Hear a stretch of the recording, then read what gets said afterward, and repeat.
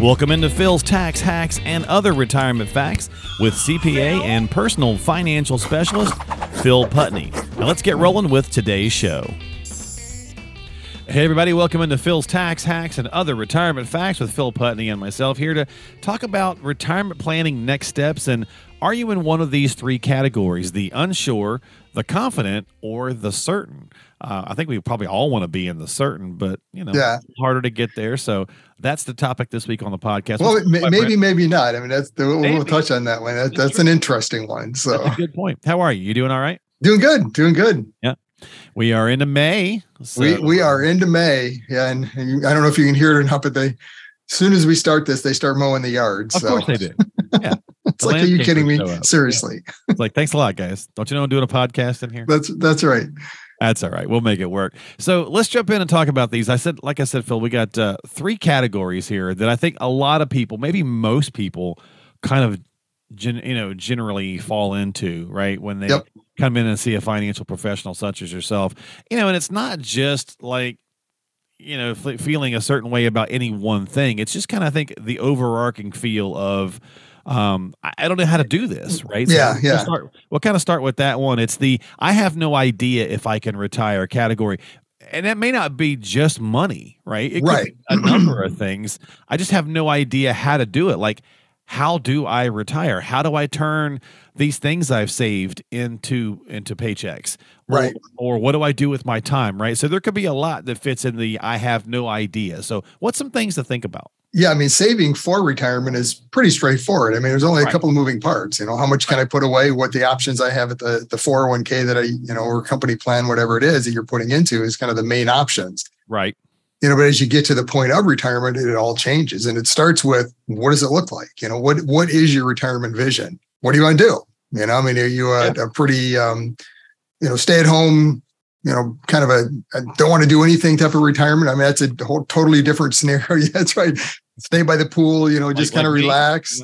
You got everything you want at home. That's great. Nothing wrong with that. That's awesome. That's going to be a lot less expensive retirement than, my favorite hobby is golf. And now that I've got, time, I'm going to golf 6 days a week and I'm going to, to Florida and to Arizona, and I'm going to do all this travel around whatever your hobby is. I mean, that's a totally different retirement. So you've got one of those big campers. Matter of fact, you're taking yours in for some servicing. We were just chatting about that before we got started. Yeah. Several of my friends in the Michigan area, it's funny. They have these campers and then they just go camp in Michigan. Yeah. Like, why don't you take it other places? We take it a couple other places. I know you do, but I've got a few friends that never take it anywhere.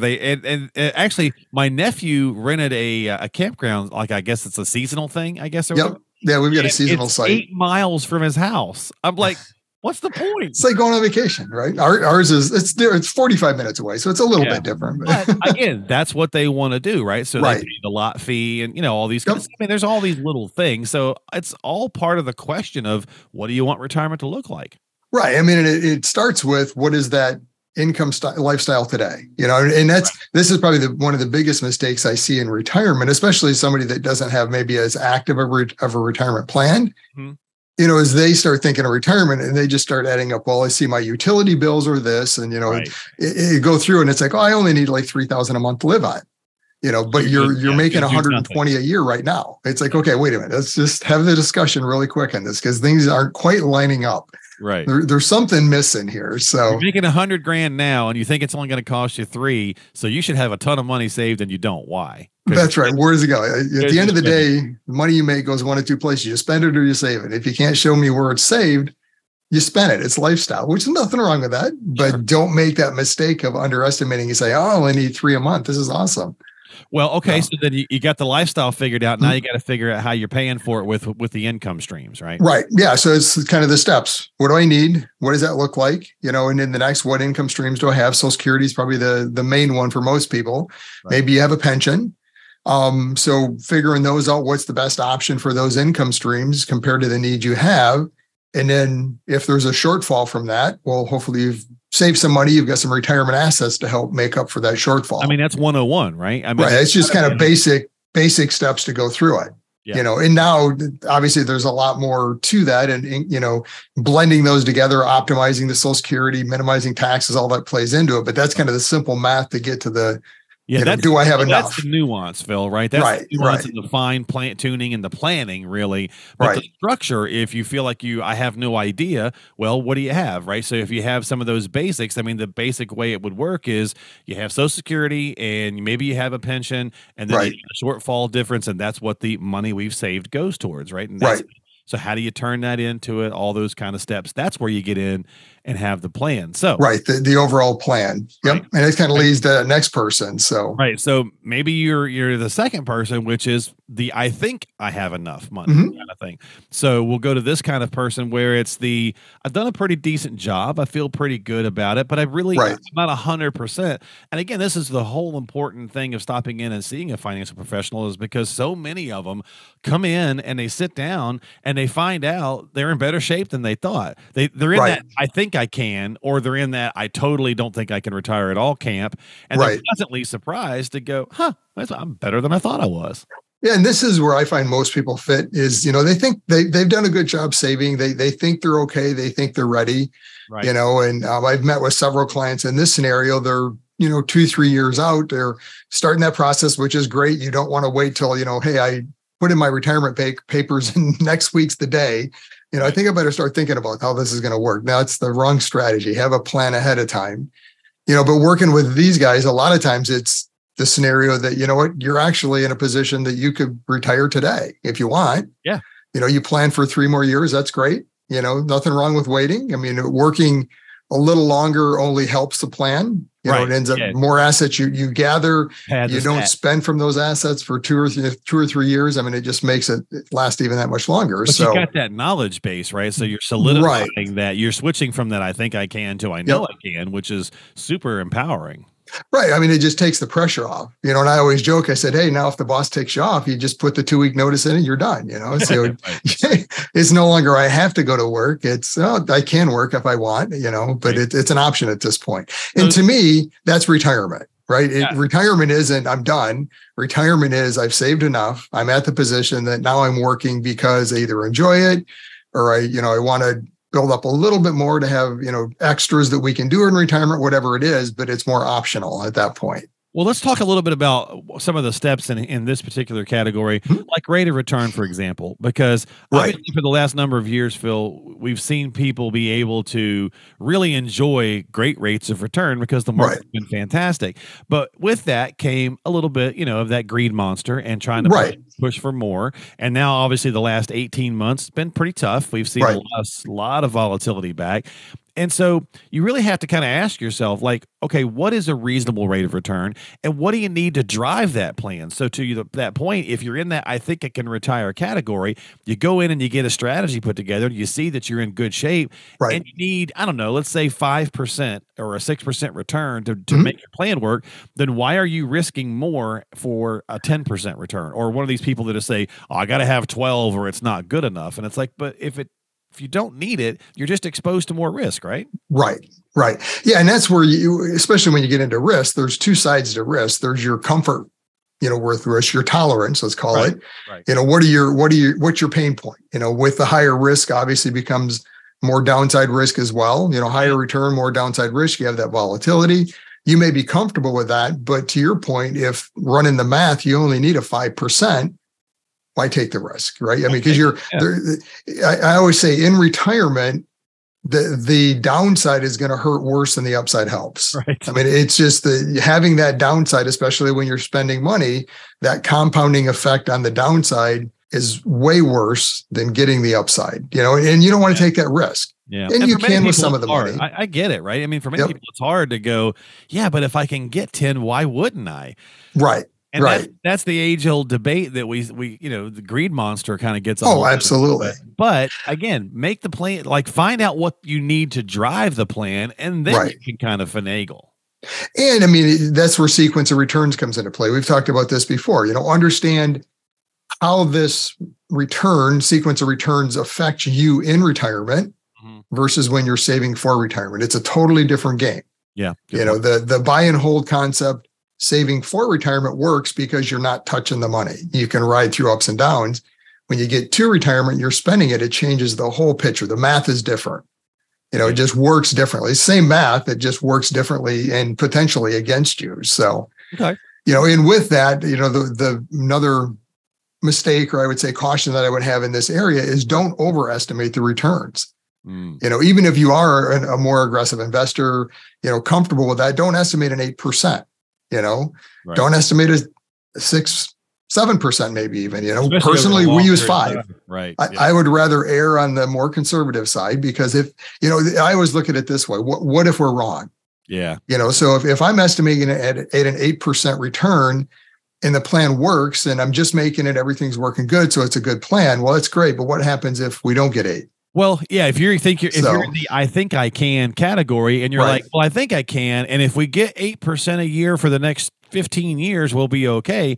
That's a heck of a gamble. Right? You're putting yourself at way, way, way too much risk, right? Okay.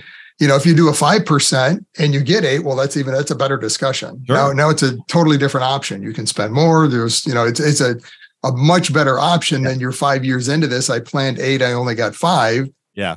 And now the money's not going to last as long. So we either dramatically change the rest of your lifetime for retirement, or you go back to work, it's none of the good options you want to talk about at that point. So that's a great point. That's a great way of looking at that. Yeah. Because if you make the extra, then you could look at legacy options. Right. And the point with that too, is it's not a set it and forget it, right? It's a, what's my assumptions? Where are we at? Now let's look at it this year, next year, every year, revisit this just to make sure, are we on track? What's going on? Do we need to make some adjustments? So, okay. All right. So the first one, I have no idea. That's the unsure. The confident is, I think I can, right? But right. Yep. And then there's the certain, and that's the, I know I have enough money to retire. Okay. That's fantastic. So how did you determine that? And what are some key kind of steps to think about? Because there are some other things to really think about. If you for sure have enough to retire, that's fantastic. But it's not like it's just like, well, I've got enough. I guess unless you're talking like crazy money, right? Right. I got $75 million. Yeah, you're probably in great shape. Of course. Yeah, you probably didn't need to work to begin with. So.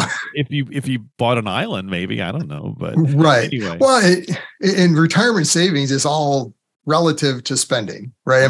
That's that age old question. Well, how much do I need? I have no idea. How much do you spend? Right. What's that shortfall? The point we talked about on point 1. Yeah. That really is what you need to understand. That's the relative number of how much do I have to, save to get to retirement. So, and that would be my first question for this group. And, often in this group, it's how did you come up with that? Don't be overconfident. Make sure, did you run the scenario at an 8% return and, based on all that, I'm good, or is it truly, I know I have enough because, my shortfall is very small. I'm only going to spend 2-3% of my overall nest egg each year or less. Yeah. You're probably in a pretty good position at that point. So then maybe you're looking at some more fine details, tax. All of these things should be in all 3 categories too. Yes. But these are the folks that maybe walk in the door saying, okay, look, I know I have enough, but I need to talk about taxation, or I need to talk about something like that. Yeah. Because you have enough based on what current tax laws they are today, but what happens if it changes? What happens if tax rates do go up? True. What happens if one of the spouses passes away? How does that change the plan? So there's all these things you always have to look at. And this is at all levels, right? We're talking today kind of where people think they're at. No matter what stage you're at, you need to walk through all these different strategies and steps along the way. What do I need? What are my sources? And now how do I best distribute the money that I have in the most tax efficient manner? Then hedging against some of these risks of, taxes going up. How do I hedge against that? Or even something as simple as a raise, right? Like, we all need raises. And inflation. It's, you've planned X amount of inflation in your plan, hopefully. That's another area I see that people often think, they get used to this, sub 2% inflation we have for so many years that all of a sudden, hopefully, inflation is starting to ring a bell again, and people are realizing that it doesn't always. It doesn't always go that way, right? So you've got to plan for that inflation in retirement. How do you keep up with that? Giving yourself a raise, for that, or just you wanted to take another trip a year. You really like whatever it is. You decided you like cruising, so you want to take another cruise this year. So whatever that happens to be. So I mentioned that one earlier, right? Maybe you find out at the end of it that you do have a lot more than you're probably going to ever get to, and you want to change the legacy plan. Maybe it started out absolutely as we talked about, like these plans ebb and flow. Maybe early on it started out that the legacy was going to be small, but because of proper planning and some other things, the legacy could be bigger, right? So a plan is not a set it and forget it. It's just a strategy to help you at that particular moment in time, and that's going to kind of again, it's going to ebb and flow and change just like life is.